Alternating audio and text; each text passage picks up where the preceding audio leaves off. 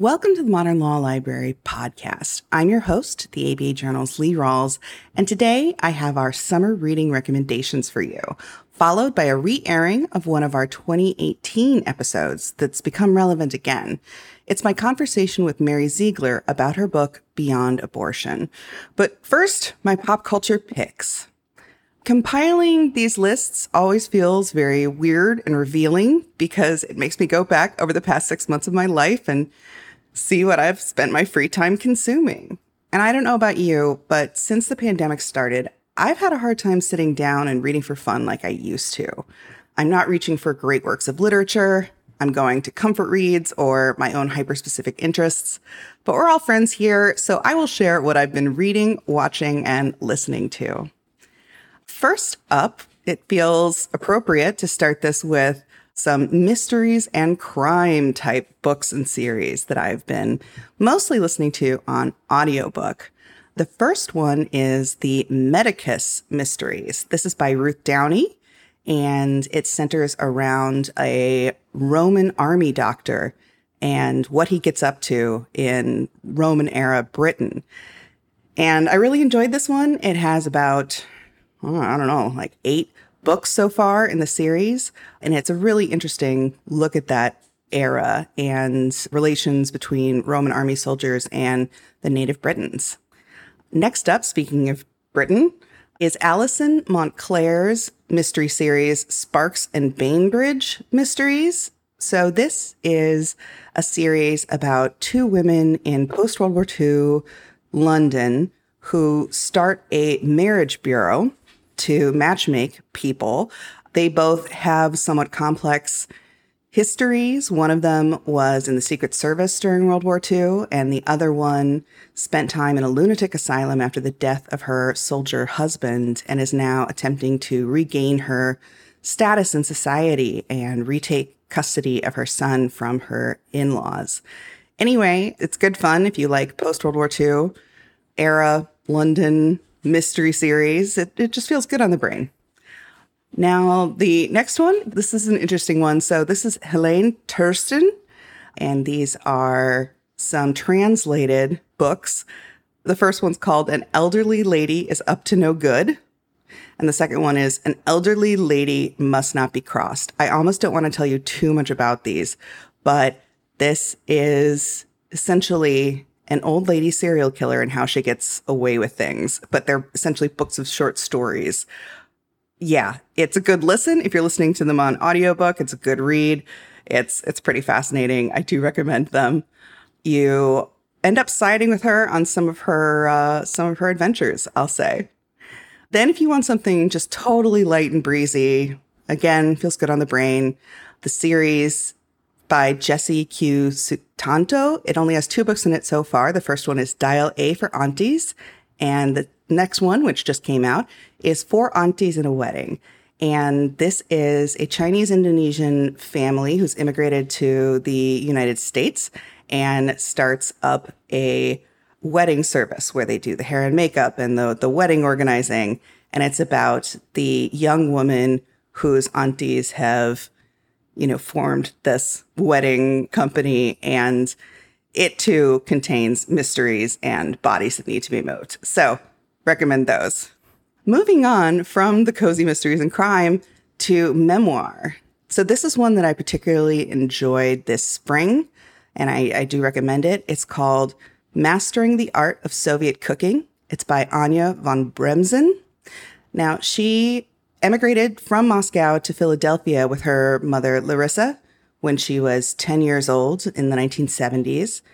And in this book, Anya, who has become a James Beard award-winning cookbook author, makes a series of feasts with her mother that celebrate, or if not celebrate, just recognize the food that was happening in different decades during the Soviet era. Anya's mother, Larissa, is from a Jewish background. Her father's Ukrainian. And I also, after listening to her memoir, where she talks about this really interesting childhood and then going back after the fall of the Soviet Union to Moscow, was just really interested. And I picked up her cookbook, Pleased to the Table, which is recipes from all across the former Soviet Union, including, Ukraine, Uzbekistan, Georgia, just some really great recipes in there. Next up, I feel like we all could use advice in some areas of our life. And here is a really kind-hearted one. Now, this is called How to Keep House While Drowning, A Gentle Approach to Cleaning and Organizing by Casey Davis. And Casey Davis is a therapist who wrote this after experiencing postpartum depression, and the state of her house really got away from her. I will admit to you guys that during the pandemic, when there haven't been visitors coming over to my house, I too have let clutter get away from me. And what I love about this book is how she approaches cleaning not as something that you use to berate yourself for why can't I keep organized, but seeing chores as, this is doing a kindness to your future self. And it's not a reflection of your own self-worth. So if you've been struggling with organizing and cleaning, I would recommend picking this up. It's How to Keep House While Drowning. In terms of advice, this is also going to be relevant to our later or much earlier 2018 discussion with Mary Ziegler. I've been buying this book for a number of young people in my life. It is The New Handbook for a Post-Roe America, The Complete Guide to Abortion Legality, Access, and Practical Support by Robin Marty. The most recent edition that's been released so far was March 30th, 2021. She has been anticipating a post-Roe America for quite some time. And then I am going to close out the reading section of this by talking about one of my deep interests, which is adventure nonfiction about when going outside goes wrong, essentially. I don't know what it is about failed mountaineering expeditions that calls to me. I reread Into Thin Air by Jon Krakauer all the time, but I recently read another book in this sort of vein that I thought was really interesting and gives a look at, what rescuers are having to consider when they decide whether or not to go out to search for people who have gone on these dangerous expeditions. And the book is Denali's Howl, The Deadliest Climbing Disaster on America's Wildest Peak by Andy Hall. Andy Hall was a child when this happened. This was 1967.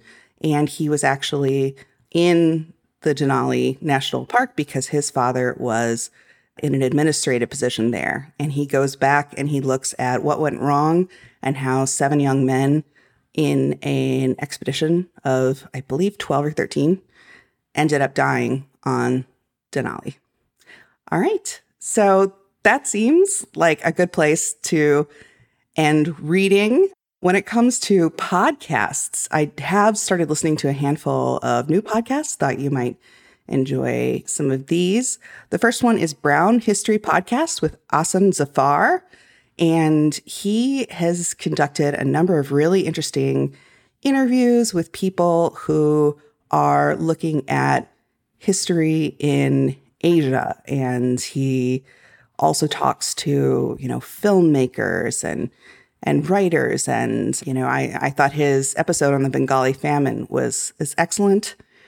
And so, I enjoyed that one. The next one is called Dish. It's with the BBC Radio 1 DJ, Nicholas Grimshaw, and a Michelin star chef, Angela Hartnett. And it's like sitting in on a dinner party because it essentially is.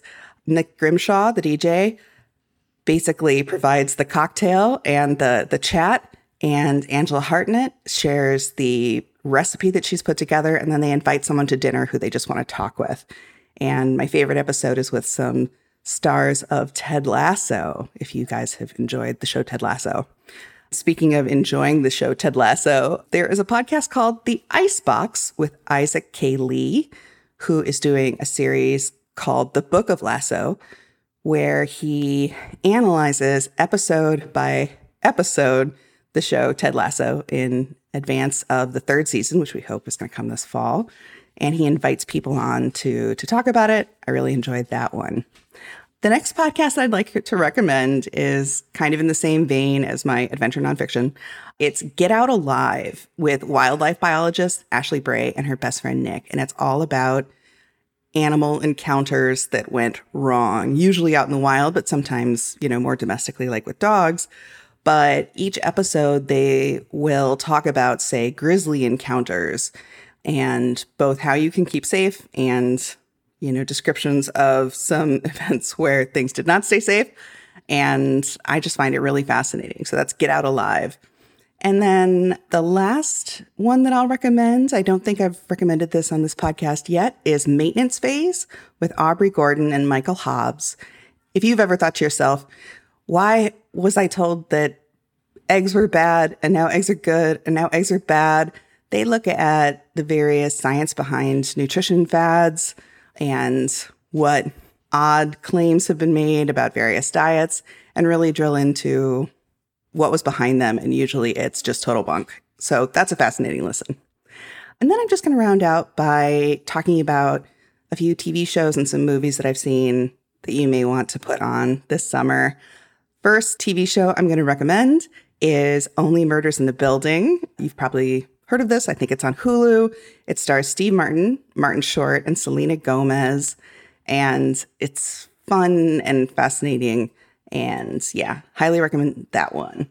The next one is Rutherford Falls, starring Ed Helms as Nathan Rutherford and Janice Mating, I believe is how you say her name, as Regan Wells. And someone who I love, Terry Thomas, played by Michael Grey Eyes, as the owner of a Native American casino. It's a great show. It's on Peacock. I think there are 2 seasons out. I really like that one. So Rutherford Falls.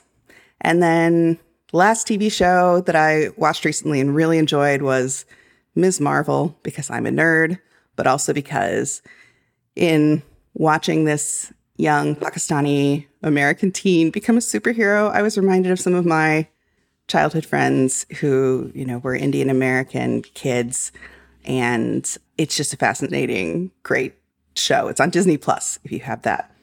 Then when it comes to movies, if you've heard of Michelle Yeoh in Everything Everywhere All at Once being great, it's all true.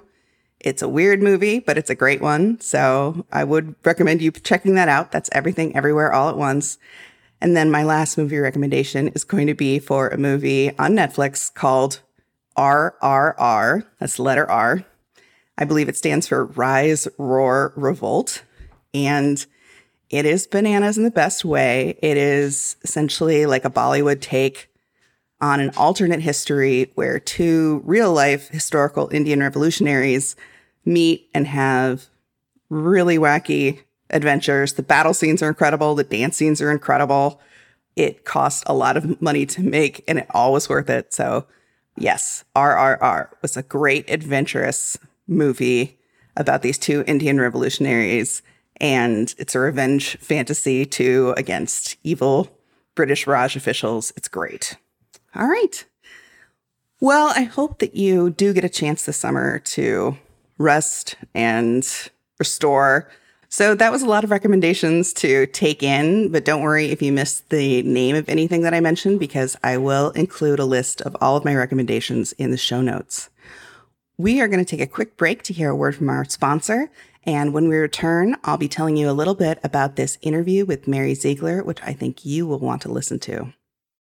Delegate out those tasks that take up your time. Staffy can help you with your legal, administrative, marketing, and even client-facing workload. Hiring Staffy's top-notch bilingual virtual staff means Staffy does the recruiting, hiring, and training for you. Then, if you need a change, Staffy handles it. You get to concentrate on your strategic work. Schedule a free consultation at staffy.cc. That's STAFI.cc and get $500 off with code HAPPY24. Filing court documents, serving legal papers, collecting electronic signatures, all critical parts of the litigation process, yet ones that are time-consuming and error-prone. But what if you could do more straight from your case or document management software?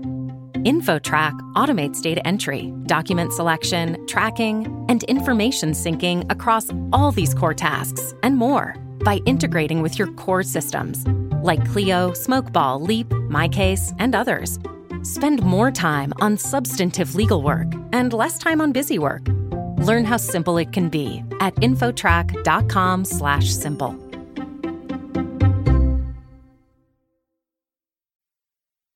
Welcome back to this episode of the Modern Law Library. I wanted to resurface this interview that I did in 2018 with Mary Ziegler. She's the author of the book Beyond Abortion, Roe v. Wade and the Battle for Privacy. So one of the reasons I thought that re-airing this episode would be very useful is that in this conversation we had back in 2018, what we were talking about was the various other ways that Roe had been used as a precedent in areas like privacy arguments for access to experimental drugs or euthanasia or personal data security or sex worker rights. These are all things that also relied on Roe v. Wade. And since Roe v. Wade has been overturned by Dobbs, I just think these are more areas we need to look to see if they need to be buttressed in the wake of Roe v. Wade having been overturned. So I hope that you enjoy re-listening to this episode. Please remember, it is 2018, so we did not know the future, but we do mention what could happen if Roe v. Wade is overturned. Welcome to the Modern Law Library. I'm your host, Lee Rawls, and today I'm joined by Professor Mary Ziegler, author of the book Beyond Abortion, Roe v. Wade and the Battle for Privacy. Mary, thank you so much for joining us. Thanks for having me. Now, we are at the 45th anniversary, I believe, of Roe v. Wade this year. Is this one of the reasons you decided to revisit this court decision? It is, and this book kind of grew naturally out of my first book. So when I was in law school, we used history in part to study whether lawyers can change the world, looking at past examples in effect to see if using the courts had worked as lawyers had hoped or as social movements had hoped or had backfired. And most of the examples we used involved civil rights. So, Brown versus Board of Education. And I was a sort of young feminist law student, so I kept waiting for when we would study the aftermath of Roe, and we didn't. So I sort of unwisely thought I would take up that task myself. I was 25 or something, so I had no idea what I was actually getting myself into. And when I was research for my first book, which was more exclusively about the abortion debate, I kept noticing all of these other social movements and attorneys in other contexts who were using Roe in ways that were very unfamiliar to me. And so that made me curious what was going on in that context and what that said both about Roe's legacy and about what we mean when we talk about the right to privacy. Just to sort of begin at the beginning, we use Roe v. Wade as just a shorthand term that we throw out there, and we think it just means abortion rights. And a lot of people, probably most people, have not read the decision or don't understand the nuances. What do you think are some of the biggest misconceptions the public has about the actual legal decision, Roe v. Wade? Well, I think Roe v. Wade itself has sort of had a remarkably long life.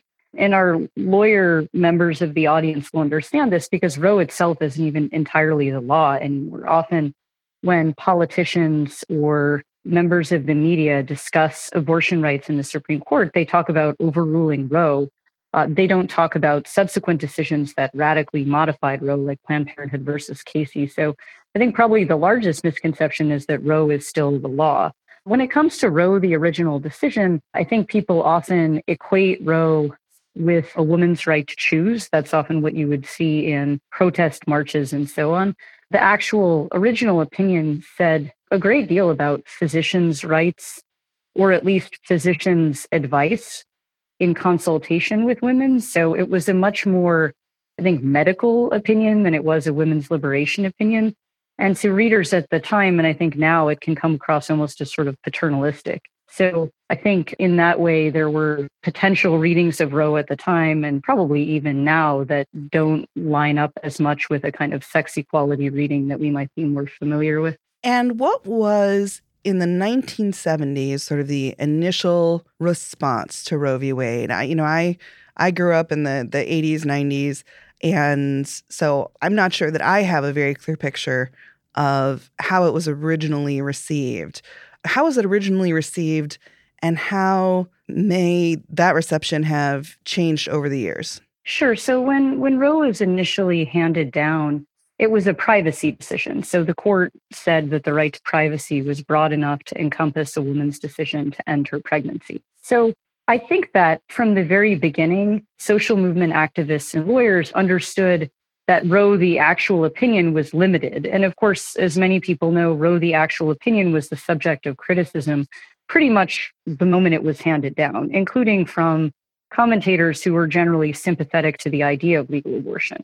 But I think at the same time, people in a lot of different causes recognized that the court's privacy language could be transformed and reappropriated and used in a lot of interesting ways. And those ways weren't limited in any way to the abortion context. So some social movement members were interested in changing the laws regarding sexual intimacy. So things involving discrimination against gays and lesbians, or bans on sodomy or fornication, or living out of marriage with your boyfriend. Groups involved with those issues said that if there was a right to control your own body, which Roe hadn't actually said, again, they were redefining Roe, then that right extended to what you did in the privacy of your bedroom. Other groups were even more disconnected from the context of sex and reproduction. These were groups that were interested in things like rights for patients to use unconventional medical therapies like unproven cancer drugs or acupuncture. There were groups involving former or current patients receiving mental health treatment who wanted to make Roe stand for a right to make your own medical decisions free of chemical interference. People interested in end-of-life decision-making and the right to die who thought that Roe should stand for privacy in making certain kinds of key decisions, regardless of whether they had anything to do with reproduction. And interestingly, some of the people who were using Roe in this way were not left-leaning or progressive. They included groups like the Committee for Freedom of Choice in Cancer Therapy, which was sort of affiliated with the John Birch Society, which was a right-leaning group. And Barry Goldwater, who was interested in making Roe stand for right to control your data, was, of course, kind of a lion of the right. So at the time, Roe became a part of a lot of very interesting conversations about privacy. How that's changed over time, of course, is probably more familiar to listeners because Roe has become synonymous with abortion, and to some synonymous with a kind of judicial activism or judicial overreaching that the court wants to avoid, both for practical and principled reasons. And how that even happened as its own kind of interesting history. It wasn't an accident that happened, because even though commentators in academia had been skeptical of Roe's reasoning from the outset, that hadn't really resonated politically until the 80s and 90s, when both Republican political leaders and members of the pro-life or anti-abortion movement deliberately set out to make judicial activism and Roe synonyms, and to do that with actual voters, not just with people within the academy. Now, I'd love to dive into some of the individual stories of these movements that are using Roe v. Wade or have used Roe v. Wade to advance their cause. You mentioned something that I've heard people call the right to try, and I believe that there's current legal discussions going on about this right now on whether or not someone should be allowed to try an experimental drug if the FDA has not approved it. Mm-hmm. Could you talk a little bit about that specific path and how Roe came to be used in that argument? Sure. So in the 70s, as many readers might know, cancer was even scarier than it is now. And that was the primary kind of battlefield where this use of Roe emerged. So mortality rates for cancer were dramatically higher than they are now. And that helped to spawn a lot of interest in experimental drugs, including kind of unproven, potentially dangerous, but probably just useless drugs.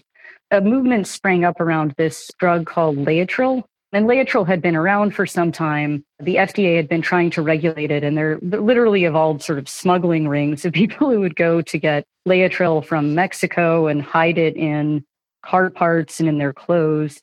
And there were doctors who prescribed Laetrile illegally, and then when they were prosecuted or had their medical licenses stripped or so on, they invoked Roe to say both that physicians had a right to practice medicine as they saw fit, but also that Roe stood for the idea that patients had a right to make decisions. So just as women had a right to terminate their pregnancies even when society disapproved, patients had a right to pursue an unproven medical treatment, especially when there was no real valid alternative. That was something patients argued as well. And patients groups made this argument. Groups that specifically championed Laetrile made this argument. And alternative medical practitioners across the spectrum started invoking it too, including people practicing acupuncture, even though I think at the heart of it was Laetrile, because Laetrile wound up sparking a movement to legalize that specific drug in over 20 states.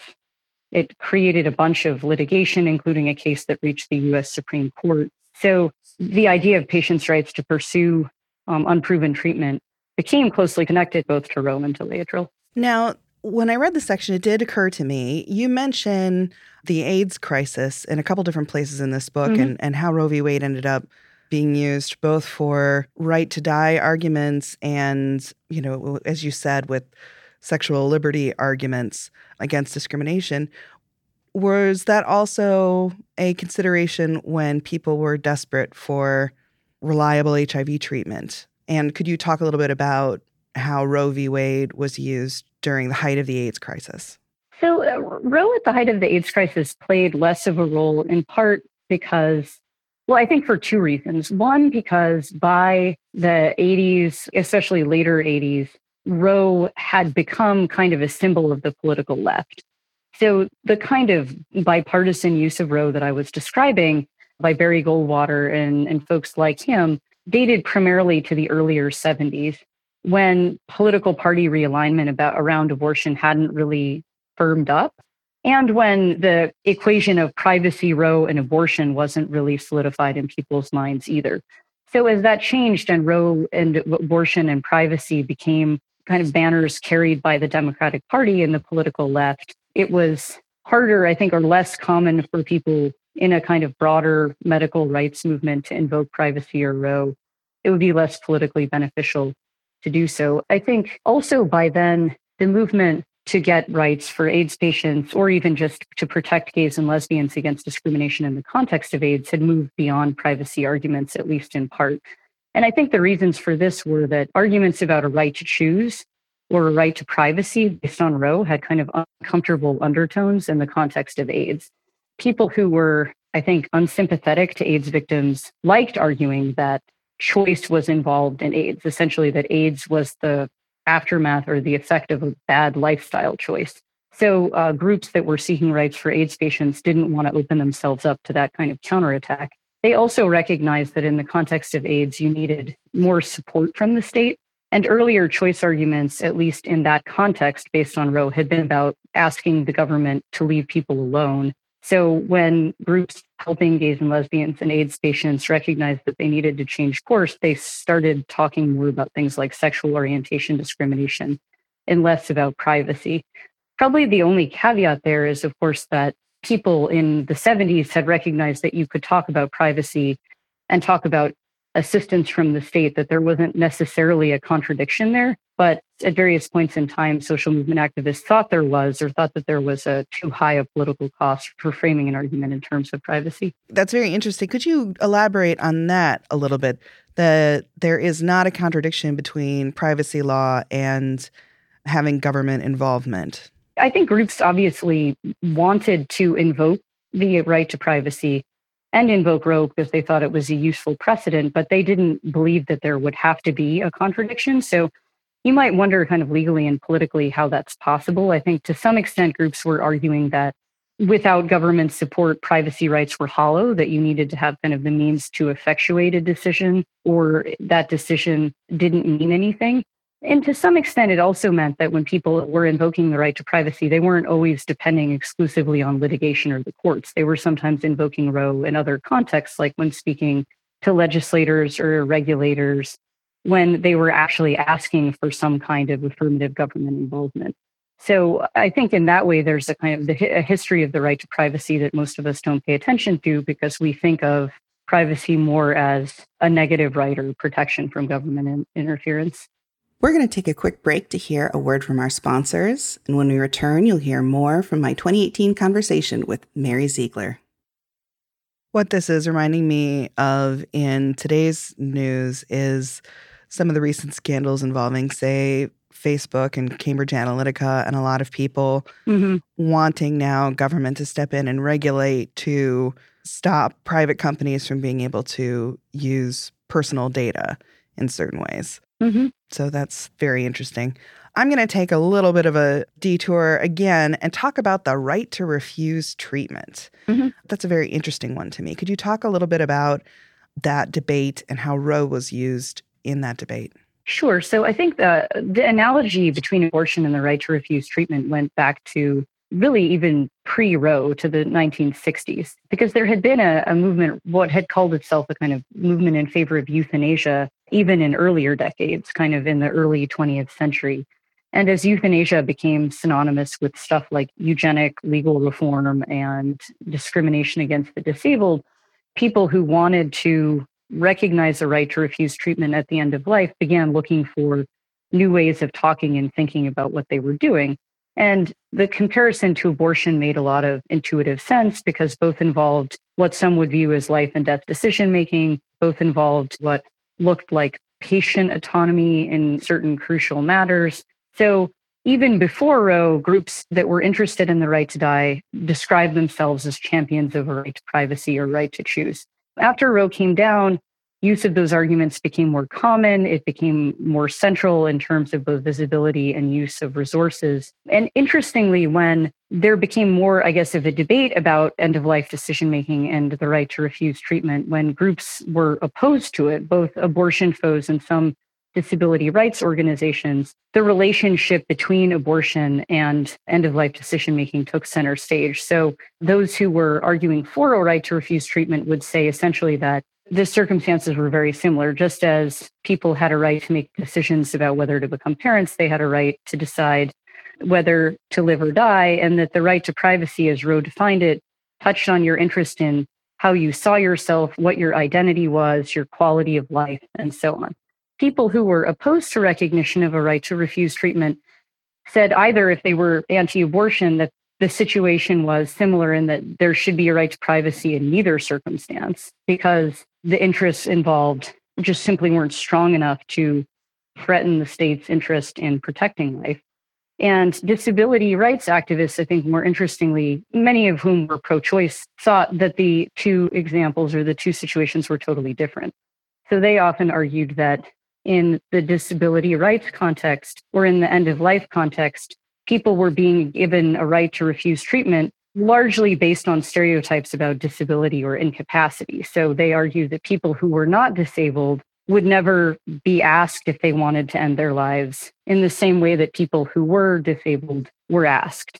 And by contrast, they said stereotypes about gender went the other way in the abortion context. So abortion statutes often rested, they thought, on stereotypes about women. So if you were interested in uprooting stereotypes, these activists argued, you would not recognize the right to something like aid in dying or right to refuse treatment. You would actually be more concerned about protecting the disabled from such a right. So it was interesting because you saw people kind of playing out whether the right to privacy is the same in different political contexts. It's difficult to have a conversation about this book without jarring transitions because this, Roe v. Wade, as you say, has been used in so many different areas and contexts. Right. But here's another jump. I'd like to discuss with you the so-called rescue movement and the opposition to Roe v. Wade and the kinds of ongoing litigation that's taking place over, say, protesting boundaries. What did you find in your research were some of the most important and influential cases about conscientious objectors to abortion? Yeah, well, I think in some ways, conscientious objectors were significant in two ways. So one of those ways is sort of better understood. And that's because in that groups like Operation Rescue wound up generating a whole bunch of cases that found their way to the Supreme Court that some of your listeners might be familiar with. So those included First Amendment cases about laws creating things like bubble or buffer zones around clinics. The Supreme Court, of course, has upheld some of these laws and struck down others. So in that way, groups in the clinic blockade or rescue movement helped kind of shape the contours of the First Amendment, especially when it came to abortion clinics and just traditional public forum doctrine in the context of the First Amendment. The blockade movement generated litigation under RICO about whether sort of organized anti-abortion protest blockade groups were in fact racketeers. They generated litigation about whether clinic blockaders were violating the Ku Klux Klan Act and were discriminating against women as a group. And all of those things ended up at the Supreme Court. So in that way, the blockade movement was sort of a tremendous source of work for lawyers and made a difference to the interpretation of key civil rights and criminal statutes, as well as to the First Amendment. I think the blockade movement also played an interesting role in how we understand Roe. At the time, there was a pretty big push by anti-abortion groups, including but not limited to the blockade movement. The blockade movement was a sort of part of the anti-abortion movement that had an uncomfortable relationship with pro-life lawyers who were interested in strategies we might be more familiar with now, essentially kind of incrementally attacking Roe by introducing laws that restricted access to abortion and eventually kind of set the stage for the overruling of Roe. The blockade movement and I guess you'd call it sort of the mainstream or law-oriented anti-abortion movement didn't always get along the best, but both of them kind of settled on an argument that Roe was an activist decision or that Roe was a lawless decision. So for the blockade movement, that meant essentially that Roe didn't, and civil laws like trespass laws enforcing it didn't deserve respect at all. So that if you were participating in a blockade and violating a trespassing ordinance or violating some other kind of law, that was justified both as a matter of scripture and as a matter of civil law, because Roe simply had no legal force, and they would invoke the necessity defense as part of this argument. And that was used also in arguments when people were murdered and clinics were bombed as well, which was a very dark chapter. Right. Yes, absolutely. So Paul Hill had actually murdered an abortion doctor, and his bodyguard invoked the necessity defense as well. So there was a kind of, I guess you could argue, Roe's supposed lawlessness as a justification for lawbreaking and even for violence. The more law-oriented anti-abortion movement rejected those arguments, and I think recognized that those arguments were incredibly politically damaging. But they made their own points about what they saw as the activism or lawlessness of Roe. So they said, we're not asking to ignore civil law, and we're not saying we have the final word about what the law means. The court gets to decide what the law means. But we're telling the court that Roe is an activist and lawless decision and should be overruled. So that argument wound up having a lot more staying power, and of course was embraced by the Reagan administration, the George H.W. and W. Bush administrations, and now of course by the Trump administration. So there was a debate even within the anti-abortion movement about how to convince the public that Roe was an activist decision, and then what it in fact meant if you were an abortion opponent that Roe was a lawless decision. But what emerged from it was, I think, what's been a kind of political issue ever since, which is not just that Roe was wrong morally, but that pro-life folks would argue that Roe was anti-democratic and lawless as well. So it's been 45 years, as you said, so many different legal decisions have either altered or relied on Roe. Mm-hmm. If these activists got their dearest wish and tomorrow the Supreme Court issued an opinion saying we overturn Roe v. Wade, what do you anticipate that would look like in the legal sphere? Well, I don't think that much would change if you're talking about Roe as a source of abortion. So, or really as a source of privacy rights either. So in writing the book, I was interested in how differently we could have created a privacy jurisprudence, how differently people thought of privacy. And that was true whether it was sort of privacy being more of a left rather than a right-wing concern, privacy being, at least constitutional privacy rights, being so tied up with family and reproduction rather than other considerations that, we could have had a privacy jurisprudence that resonated with people on the right and the left. We could have had a privacy jurisprudence that spoke to the interests of consumers and patients. We could have had a privacy jurisprudence that dealt more with data breaches and things like Cambridge Analytica. So I think sometimes history can kind of illuminate lost possibilities and alternative paths in interesting ways at a time when it seems sort of like we're bogged down when we think about privacy. But the path we took essentially was that Roe stopped being raw material for interesting ideas about privacy quite as much sometime between the 80s and the 90s. So in that way, overruling Roe wouldn't change how well or how much we think about privacy. I don't even really think it would change dramatically access to abortion. It would make a difference, but as most of our listeners know, there are already tremendous differences in access to abortion between states, and states that, broadly speaking, would be considered blue states or pro-choice states provide broad access to abortion. States that would be considered pro-life, or often red states, often limit access to abortion very severely. So you have, one abortion clinic in a state or something like that. So I think that the reality that's been made possible by Planned Parenthood versus Casey is not that dissimilar from the reality that was in place before Roe. Of course, there are differences in the sense that states could theoretically introduce much more severe penalties or could punish women for abortion. So states that are unsympathetic to abortion access could make life a lot harder for people seeking abortion. But I think the kind of patchwork of different laws across states is something that we've already seen and that would remain sort of roughly the same, even if Roe were to be overruled. I thought that the way you concluded the book was just, a really wonderful summation. Would you mind reading us a short passage from your conclusion? Yeah, absolutely. When we understand this history, we can see that Roe's legacy has been both misunderstood and underestimated.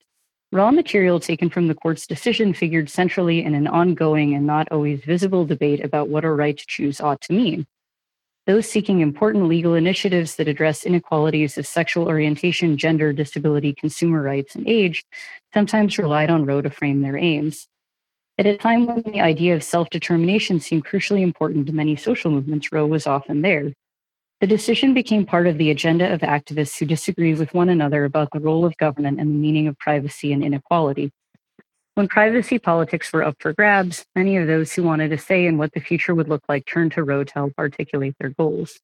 Even after those debating the right to privacy no longer turned to Roe, a group of activists and politicians made the decision part of a vibrant discussion about popular interest in the Constitution and in the judiciary. In recent decades, debate about judicial activism has often revolved around Roe. The court's decision repeatedly comes up in public discussion about what kind of judges should join the Supreme Court and when the courts have overstepped.